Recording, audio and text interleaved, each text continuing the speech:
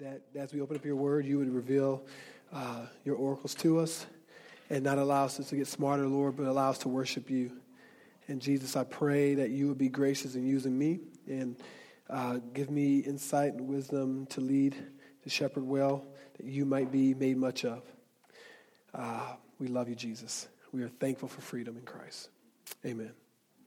Please be seated, family. If you need Bibles, go ahead and raise your hand, and we will pass Bibles out to you so that you can be able to navigate the scriptures. We love that. We are in chapter 27 of Exodus. If you are new, obviously you're on a moving train.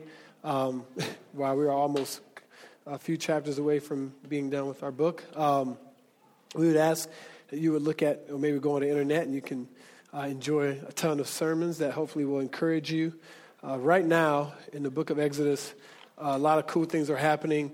God has revealed himself to his people in the sense of that he's heard their cry of being oppressed, and that he freed them from Egypt, protected them, guided them, fought for them, and now he's continually out. They're out in the wilderness, and he is almost reinstituting or calibrating, as it were, teaching them what does it mean to be the people of God, because of during that time of being in captivity or being slaves. Obviously, they had taken on so many different things that weren't the desires of Yahweh.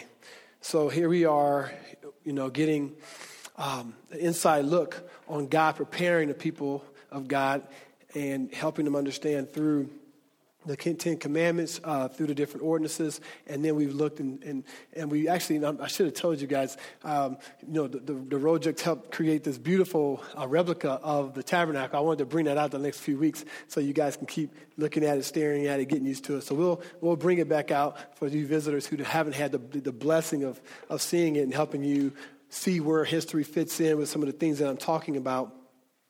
But then God actually builds this tabernacle, has the people of God build the tabernacle, and as it were, God begins to dwell with his people as a missionary, as an individual who's out in the wilderness with his people, and that's one of the reasons why he actually had it built, to show that he was with his people. Here we are in Exodus 27, continually talking about this whole concept and what's going on with the tabernacle. And so again, it's a little academic and tedious, but I want you to bear with me because God is wanting us to see some different things. Obviously, it's God's word, and so we don't take it lightly. As before I even jump into the text, there was a couple cool questions that were asked of me last week. In addition to, I love the beauty of this whole concept of setting up the tabernacle. I was just thinking to myself, I was like, okay, so this whole concept of setting up church isn't like a 20th century thing, right? They were doing this they always was doing this, right? So I can take heart in that. There was two. One thing my sister brought up. I don't know if she's in here. Colette. She was awesome. She asked a question. I thought the tabernacle was only there for 40 years because they was in the wilderness 40 years, right? So that's a good question. And so I just want to make clear what was going on there. When I say that they were like reconstructing this tabernacle and putting it in place, or they had this tabernacle in existence for hundreds, and I said 400 years. What was happening is you had the 40 years where they were in the wilderness and they were setting it up and tearing it down. And then specifically in Joshua 18, what happens is that the people of God, when they get into the promised land, they actually enter and they go into Shiloh. Boom. My niece. So they go to, and they actually set up the tabernacle in Shiloh, and then that's where it is for the time of the judges, Joshua actually, and then the whole book of Judges, and it moves on even actually the book of Ruth, and then actually when you hit Samuel, is when the Philistines take the Ark of the Covenant and they destroy the tabernacle. So all that to say, that's the reason why it seemed kind of weird, but actually it is true. It was many centuries where where God was tabernacling with his people in this kind of tent. I hope that makes sense. The other question was from one of our young people, and I think it was Owen, asked, well, if you, I don't want to mess it up. I think it was like, if you couldn't touch the tabernacle, then how did they get it out of the building? How did they get it out of the Holy of Holies? Which I think is a really good question. And so that's what's so beautiful about it. Think about how they built it. Remember how I thought somebody said that Owen asked the question. I thought it was, it was Connor? Okay. Well, cool, brother. Well, basically, think about how beautiful this is. They actually built, remember, when you look at the text, they build the Ark of the Covenant first. And so they build inside out. So the way we do things, right, we build a house and then we put furniture in it.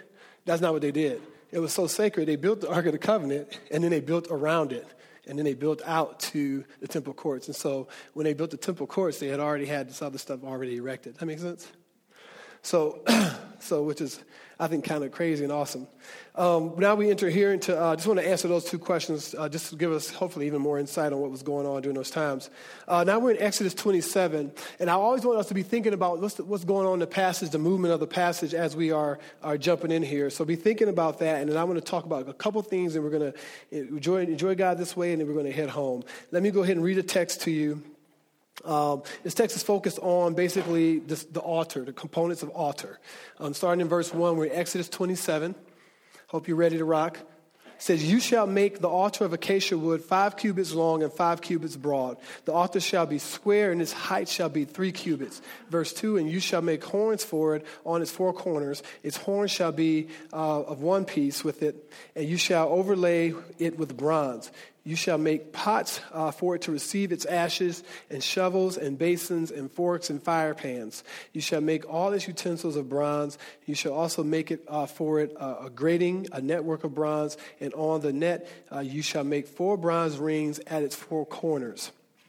And you shall set it under the ledge of the altar so that the neck extends halfway down the altar. And you shall make poles for the altar, poles of acacia wood, and overlay them with bronze. And the poles shall be put through the rings so that the poles are on the 2 sides of the altar when it is carried. You shall make it hollow with boards as it has been shown you on the mountain, so shall it be made." And always, in your Bibles, and you look at verse 8, that's a beautiful part when he always says, like, as it has been shown you on the mountain. It's just always to remind the reader that basically the Lord is the architect of this, right? You're building exactly what I've shown you. You didn't make this thing up. And what we're talking about here in verses 1 through 8 is this whole concept, this brazen altar of sacrifice, which has many different names. Some of you hear the altar of bronze, altar of burnt offering, the outer altar, and a few things just for free. This is the first thing. Now remember that you walk into the courtyard, and it is the first thing that you see. Okay, is this altar, and that's so important because you got to remember that the people of God are walking in here, and at this point now you're moving from world to sacred. Okay, so all of a sudden the first thing you see is this altar. I won't get into the horns and those things. I won't get really down and dirty. We can talk about that later. If you want to see me, I can talk about the horns and how it was amazing how the people would run. And if the community had an issue with them, they would try to run. And if they grabbed hold of the horns, as it were, it was like, hey, you can't get me now. It was one of those things where the horns on this altar, if they ran and they touched the horns, it actually freed them and also gave them it was sacred ground, as it were, and it was almost like the people were given mercy by holding those horns. I don't have time to get into that, but the reason why I even bring that up, because it was such a place of refuge. The whole point was it was supposed to be a place of refuge, and it was to remind people that they needed to, as it were, run to the Lord in the midst of their brokenness. But what I want to focus in on is this whole concept that it was the first thing that you saw when you walked into the courtyard. Why is that? Why do you think that's the case? Think about that. I want to propose to you as the first thing to see, because what God was trying to make very clear to you and me, especially from the Old Testament believer, and don't miss this, is that our only way to communion with Jesus is through sacrifice. So the first thing you saw is that you thought, man, so if I'm going to be in connection with God, there needs to be a sense of sacrifice. There needs to be an atonement that needs to happen.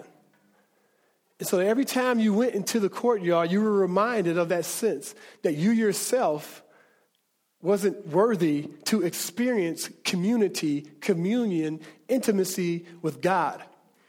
And what this does, you think about it, we talk about this a lot. It speaks against what? Works-based theology. Right? It totally speaks against this concept of that you bring anything to the table. Well, that's not really true, right? You bring something to the table, right? You bring your need to be saved. That's right. Right? That's all you bring is you bring your evil and your brokenness and your need to be saved. And so whenever a person, and I talk about this a lot, we're going to talk about these signposts, that whenever they did this, they had to keep thinking about this over and over, year in and year out. And to even add to that, I just want to talk about the purity of this all. So first they would go in, they would see their need, but then also remember how we talked about the way they constructed all these things. And notice how, I think this is beautiful, how from the outside going in, the closer you got to the Ark of the Covenant, the more precious everything is. Did you notice that?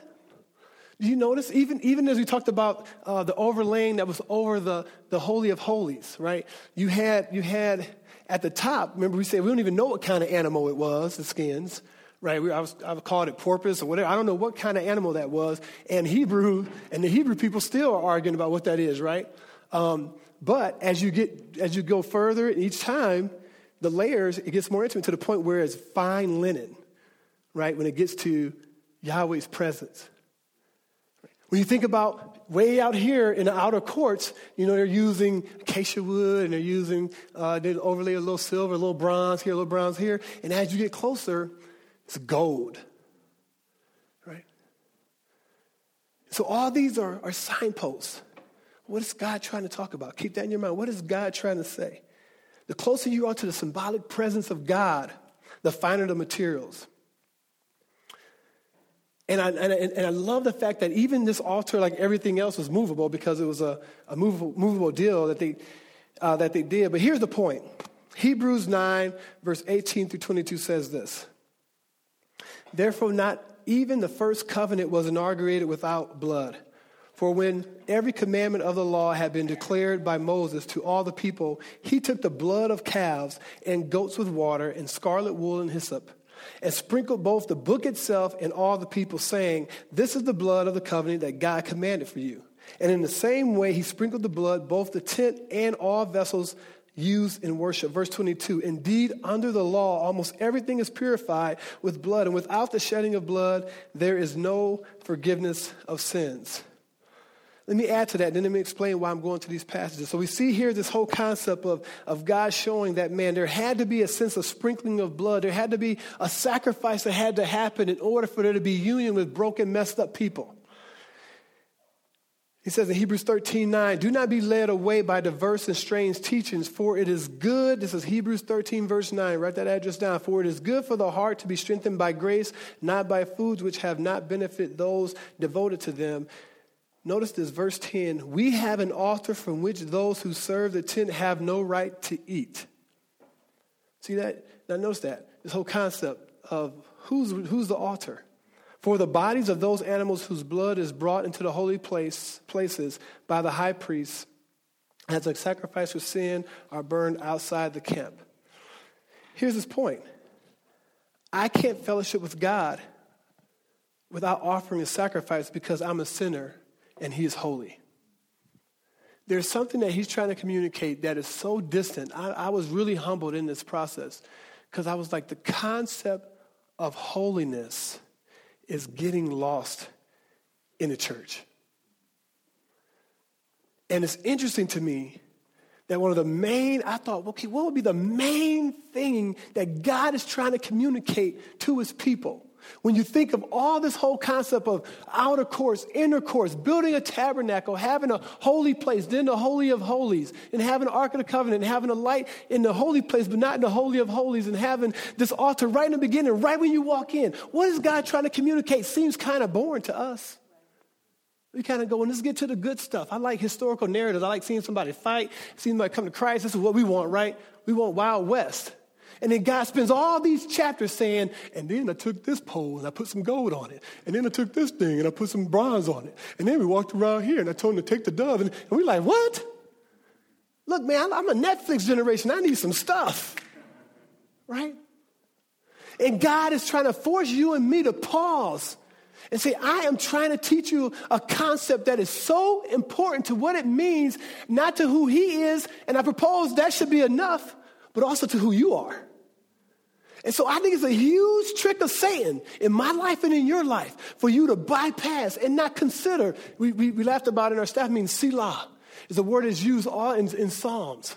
And when you use that word, the whole point is chill, pause. Think about what I'm saying to you right now. Don't just turn the page. Think about it. Because I'm trying to do something that will help gratify and help you. We talked about, I think sisters pray for joy in our lives. You want joy? He says, pause. Think about what I'm telling you. I think it's a huge trick of Satan here. This whole concept, these signposts, this altar, this sacrifice. What is he doing? I want you to want to know, what is he doing here? These are signposts. These are signposts. What I mean by that is a signpost, right, isn't the destination, right? Right? You don't, somebody says, and my friends who know me well, I have no sense of direction. And so people give me directions, and they give me signposts. So they give me clear directions, and then Leon say, hey, but also, man, if you keep going past the dairy, man, you went too far, E, and you know how you are. Right?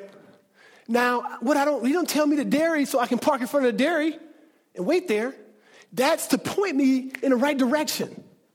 And so here, what God is doing here is he's giving us important, serious signposts to say, if you follow this direction, it's going to take you somewhere in a beautiful fashion.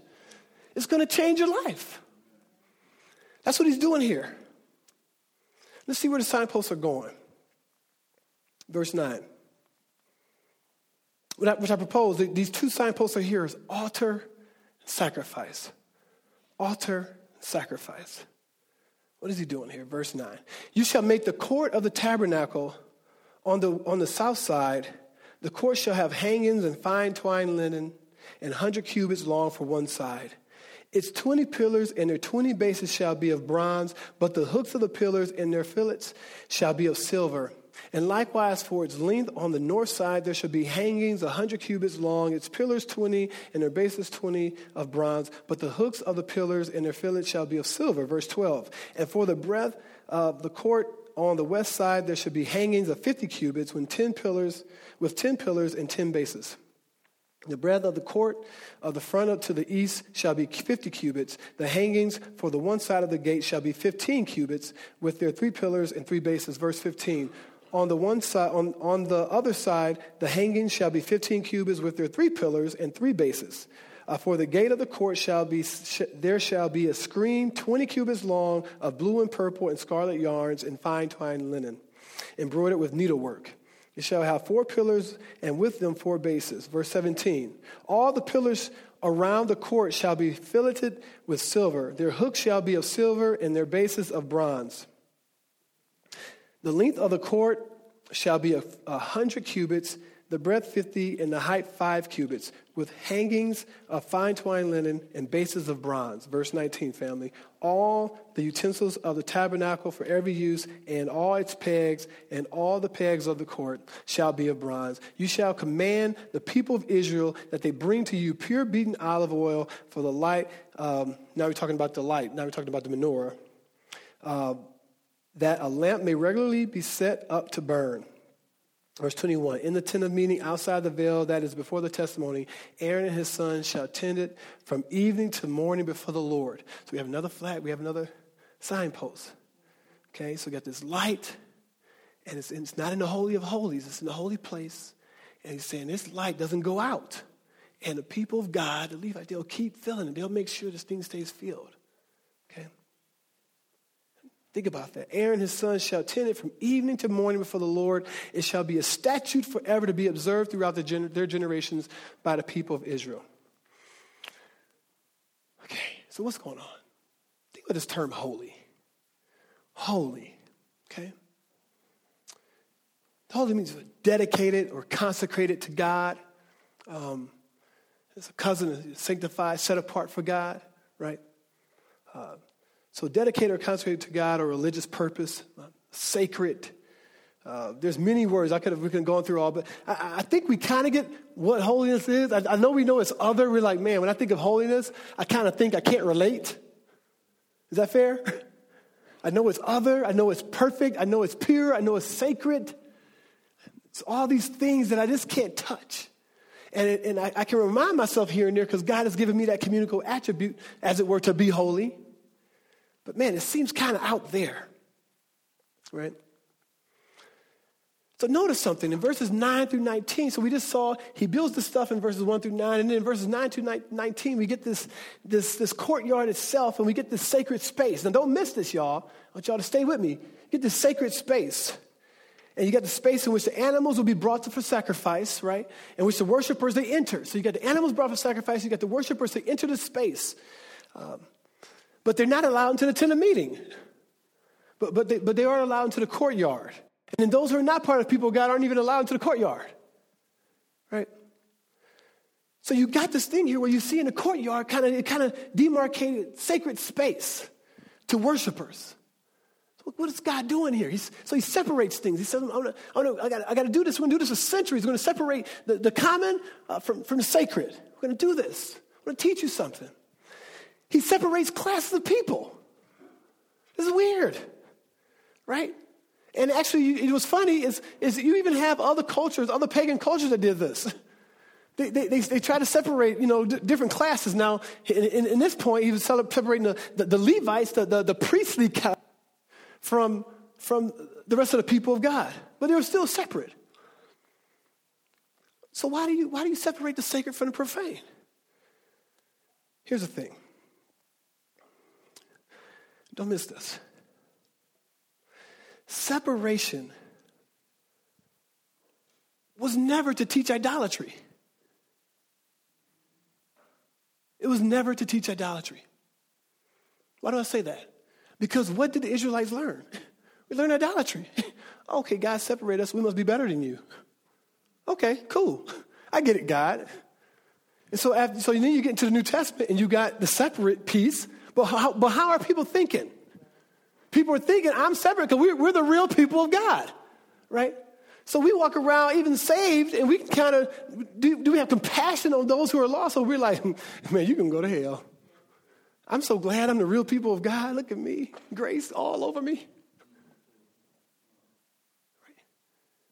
It was never to create idolatry. It was never to say we're here and you're there and look at how low you guys are and you need to be like us. It was never for that. But God did it. He put these markers and he separated and he said, I'm going to continue to remind you as I separate you that there is a difference. There's a difference between the sacred and the common. I want to propose to you, it was never for idolatry, and we know that. It was always to teach holiness. God's point was holiness. Holiness. You ever try to do that? You ever try to make an example, right? And someone takes it the wrong way? You'd be like, hey, I didn't mean that. You ever done that? I couldn't, the only one me and Sarah could think of, I couldn't think of one, y'all, but I wish I'd had more time. I could think of one in history, but I wanted one a little closer, but I'll tell you this one anyway because it was just funny to me. It might not even fit the analogy, but it was really funny. So I was teaching. Sarah and I were dating. We were seriously dating. We met in West Virginia. I was teaching at a conference thingy. And I'm doing on prayer, and I think I'm bringing it better, I'm like, yeah, okay, cool. And I think it's clear as day. And so at the end, everyone leaves. When you're at a conference, people leave their books, like they leave their books out and stuff. So I see, one of the brochures, and I'm like, I wonder what this person said about what I was sharing, I look, and it said, I'm so glad Pastor has taught me whenever I pray, I get whatever I want. I was like, wait a minute, what? Did I say that? I know that sounds like, I'm telling y'all, that's what it was. Me and Sarah laughed for like 5 minutes. I was like, man, I got to clear some stuff up next session. Right? Person was like, yeah, man, thanks, Pastor, for telling me. Just pray and I get whatever I want. I'm like, ooh, that's not what I meant. That wasn't where I was going.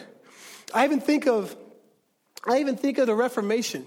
Think about it. We as reformers, we actually think the Reformation was proposed because of where we are now. This is absolutely what Luther did not want. It's called the Reformation. He wasn't trying to start a whole nother movement of Christians. He was trying to reform Catholicism. He wanted to be a Catholic, but he wanted all the crap out of it.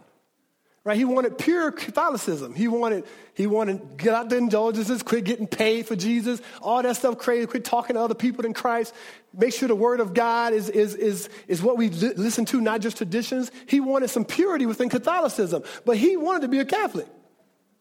I don't know if y'all knew that, right? The Reformation, the goal was not, hey, let's be the Reformed Church of America, or the PCA. That wasn't his goal, right? Now, God is sovereign in that, but sometimes we mistake things that people mean. And I think we got it real messed up with Jesus. Is that God's point in all the separation throughout history was for you and I to recapture, to understand, to embrace holiness. First, that God is holy, that he is other,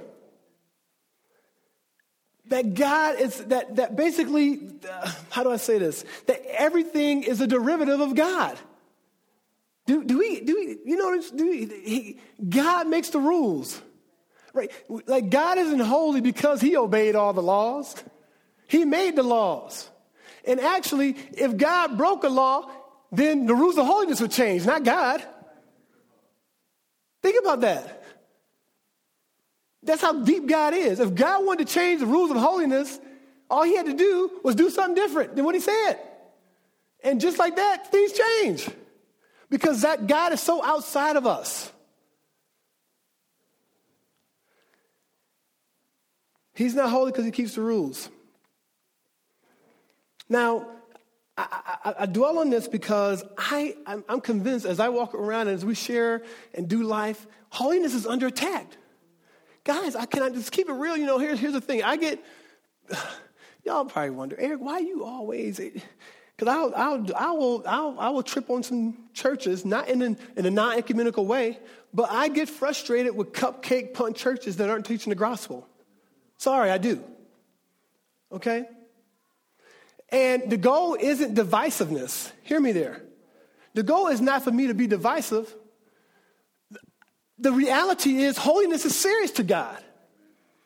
And so when I get frustrated when we walk in places and the whole focus of the time together when we're exalting Christ is to appease you. Is to not hear the word holiness and God's perfection and God's centrality being the focus. So you do hear me tripping and saying things and then having to take some stuff back and every once in a while being actually truthful and helpful. Because we're frustrated with that. And guess what? We are held accountable to make sure that you don't leave this body thinking that holiness isn't paramount. Having a low view of what does it mean to be like God. Why is it important, family? I'm telling you, this text is about God wanting you and me to recover the sense of oh, God is holy.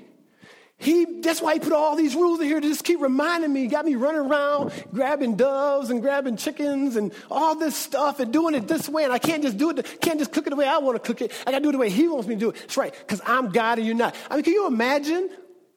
His point is for you to see this have the audacity that God has the audacity to tell us exactly what he wants and to demand it exactly from us. That's just crazy in our world today. Can I tell you a couple reasons why holiness is so important? The first I talked about is who God is, right? I want to say to you, holiness points to the value of God, right? The reason why it's important is because it points to, that God, that it shows that that's the value he has, that he is God, he is perfect. It points to that you value who he is. It's truly a value derivative that you embrace and understand, oh, okay. It's a reflection of who God is. And so when you recognize that, when you embrace that, what you're saying is you embrace God.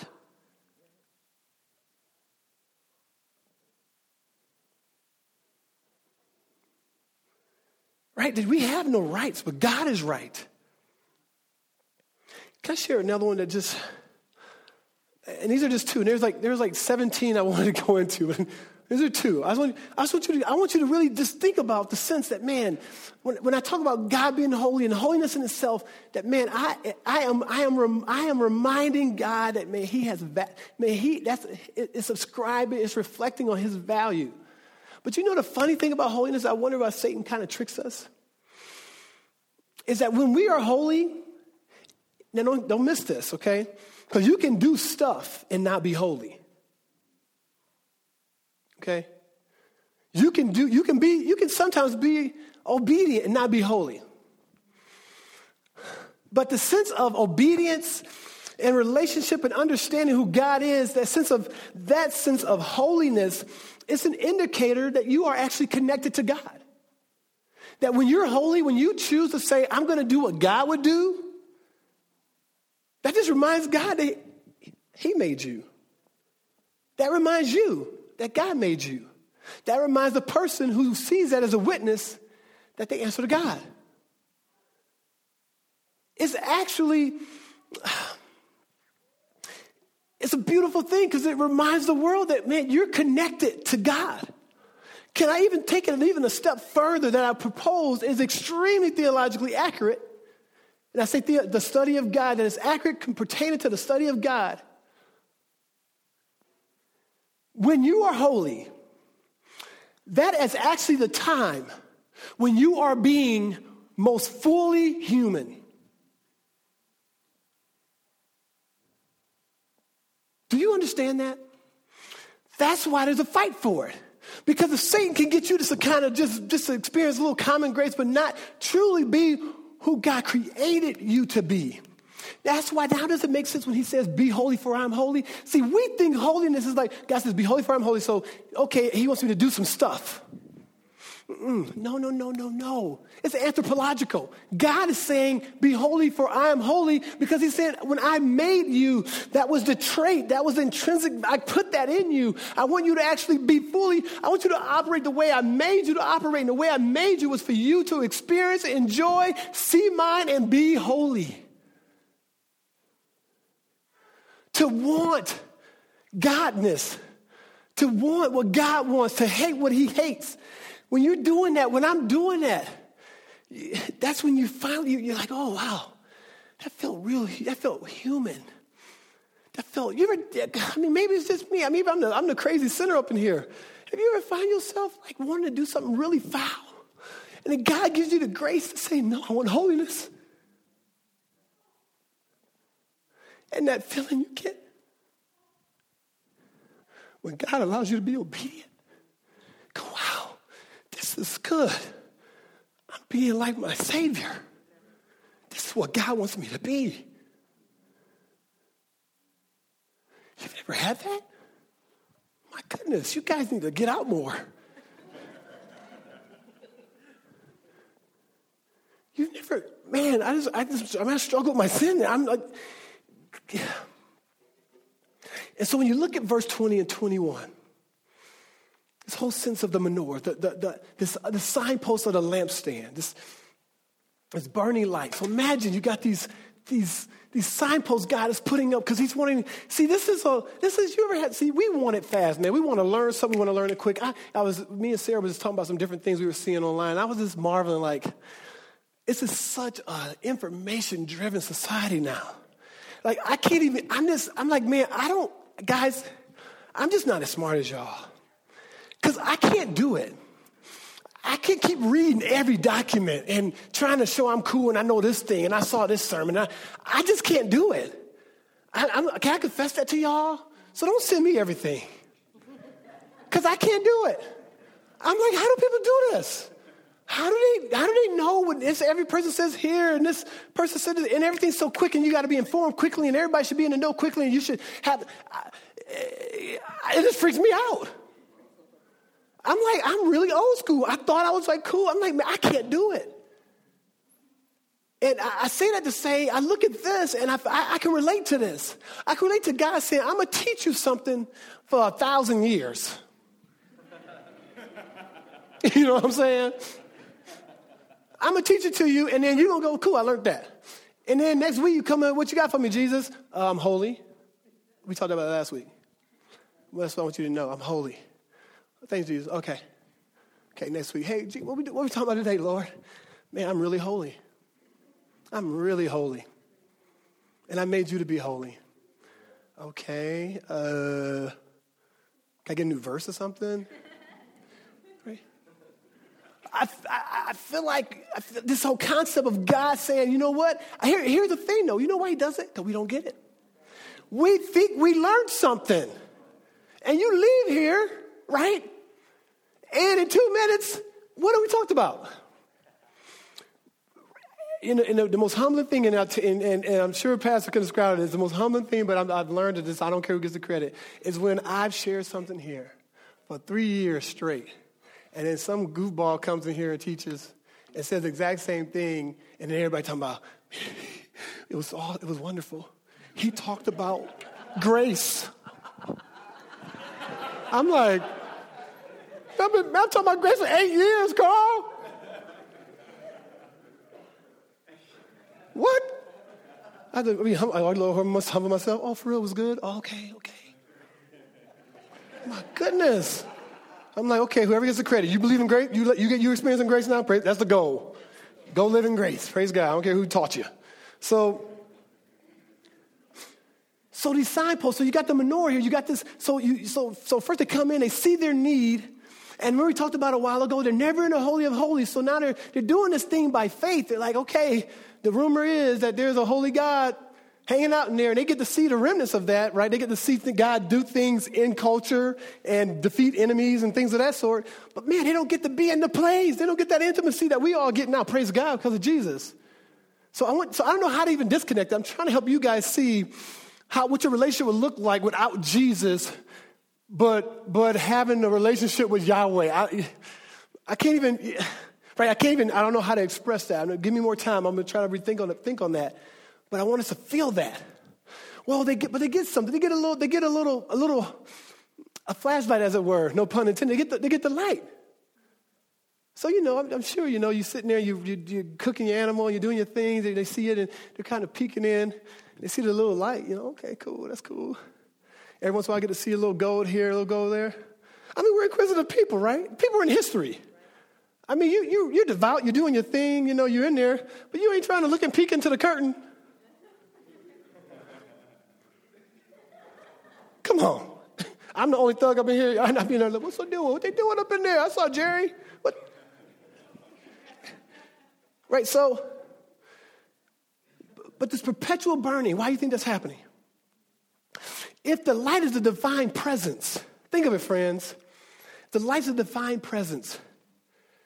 This perpetual burning, is reminding people of that consistent, faithful presence of God, right? And guess what? Not that he is a consistent, faithful presence of the unseen God, but that basically, hey, that presence is reminding you that the promises that have been given and are being given to the people of Israel will be accomplished. So I want to propose to you that it's the sense of a reminder of future grace. Right? It's a reminder that, man, okay, God is one day. It's that one day. That light is that one day light. Right? God is doing something and he will do something.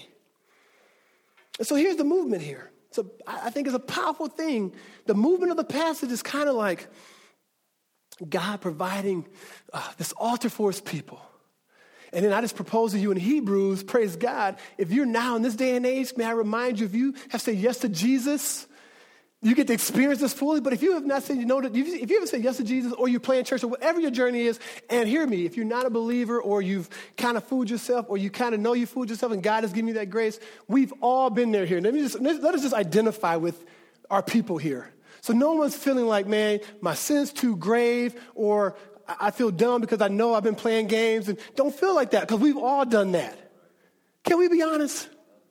So I want to embrace any person in here, if you're not experiencing this grace, experience it today. Because you have this sense of this altar, and in Hebrews says that no, actually, Jesus is that altar. That's what the text said. He's our real altar, right? And so you have this altar that we come before God and we're reminded. And that's what communion's about, by the way. Can I even let's take a theological commercial? Communion, that's what it does. It reminds us of a lot, right? You know what it should remind you of? That you can't have communion with God unless there's sacrifice. And the sacrifice was his bloodied son murdered for you. Every time you take it, it's a reminder that intimacy came at a price. It's a reminder. There's nothing short of entering to the holy place and saying, oh my goodness, here I am again. Markers. These markers are to provide a redemptive juice in your heart, to remind you. And so the altar moves you, right? The altar moves you to the sense of like, oh, there's an altar. I'm in need because I'm broken. All I bring is my sin. Guess what it points me to? Holiness. It points me to, wow, I'm in need because there's a holy other one being he's in control of everything. And then he reminds me, I'm holy, but also I made you holy. That I'm just not saying I'm holy, do this. I'm saying, hey, you break my heart because you're not being who I called you to be. And I want to reinstitute that. So I'll give my son so you can be that. And then we experience that grace. We experience that holiness. Oh, God makes me holy, free. Right? You become holy the day you say yes to Jesus. And then what he does, he points us to future grace. Right? That's what he does. He then says, now you're whole. Now you get to experience. But guess what? All that is in a grace bubble. So all that's happening and you're in grace. And then God says, I'm pointing you to being who you are. And then one day, and why do I say that? Because the menorah is nothing short of Revelation 22. What does God say? He says, guess what? When I stand up on the scene, you need no lamps. You need no lights. I'm your light. His whole point, the Jew is going, whoa, I remember that signpost was pointing me to Jesus being the full light. Future grace. So they didn't know all that then, but guess what? We have no excuse. You got Revelation 22. God wants to prepare you. God says, you ain't got no excuse. I'm telling you right now, when things are hard, he says, future grace, future grace. I promised it to them. Did I not kill my son? Now embrace me. Experience the altar of my son. Experience the beauty of being able to be redeemed and experience the holiness, experience full humanity. Full human. Right? Some of us, we've cheated on our spouses. We've done things that are abhorrent. Right? Some of us are emotionally connected to people we shouldn't be connected to. Some of us we have no integrity at our jobs. Some of us are just angry. What I'm saying is that we all are broken. We got stories. We all have stories that need to go on the altar. We all do. And I want to tell you, God gives us that grace to put them on there now. Today. Right now. It's not, oh, he can handle it. And then what he wants to do is he wants to remind you, here's how I've made you. Not just do it, be full human. And then he gives us that strength, that hope, when I get to see that light, that future grace. This is a Selah text. This isn't the two things you do. Think about it. Here's what we're going to do: respond in worship. Let's respond together. We're going to do our tithe and our communion, okay? Check out those verses. Revelation 22, verse 5. Experience that grace bubble I told you about. If anyone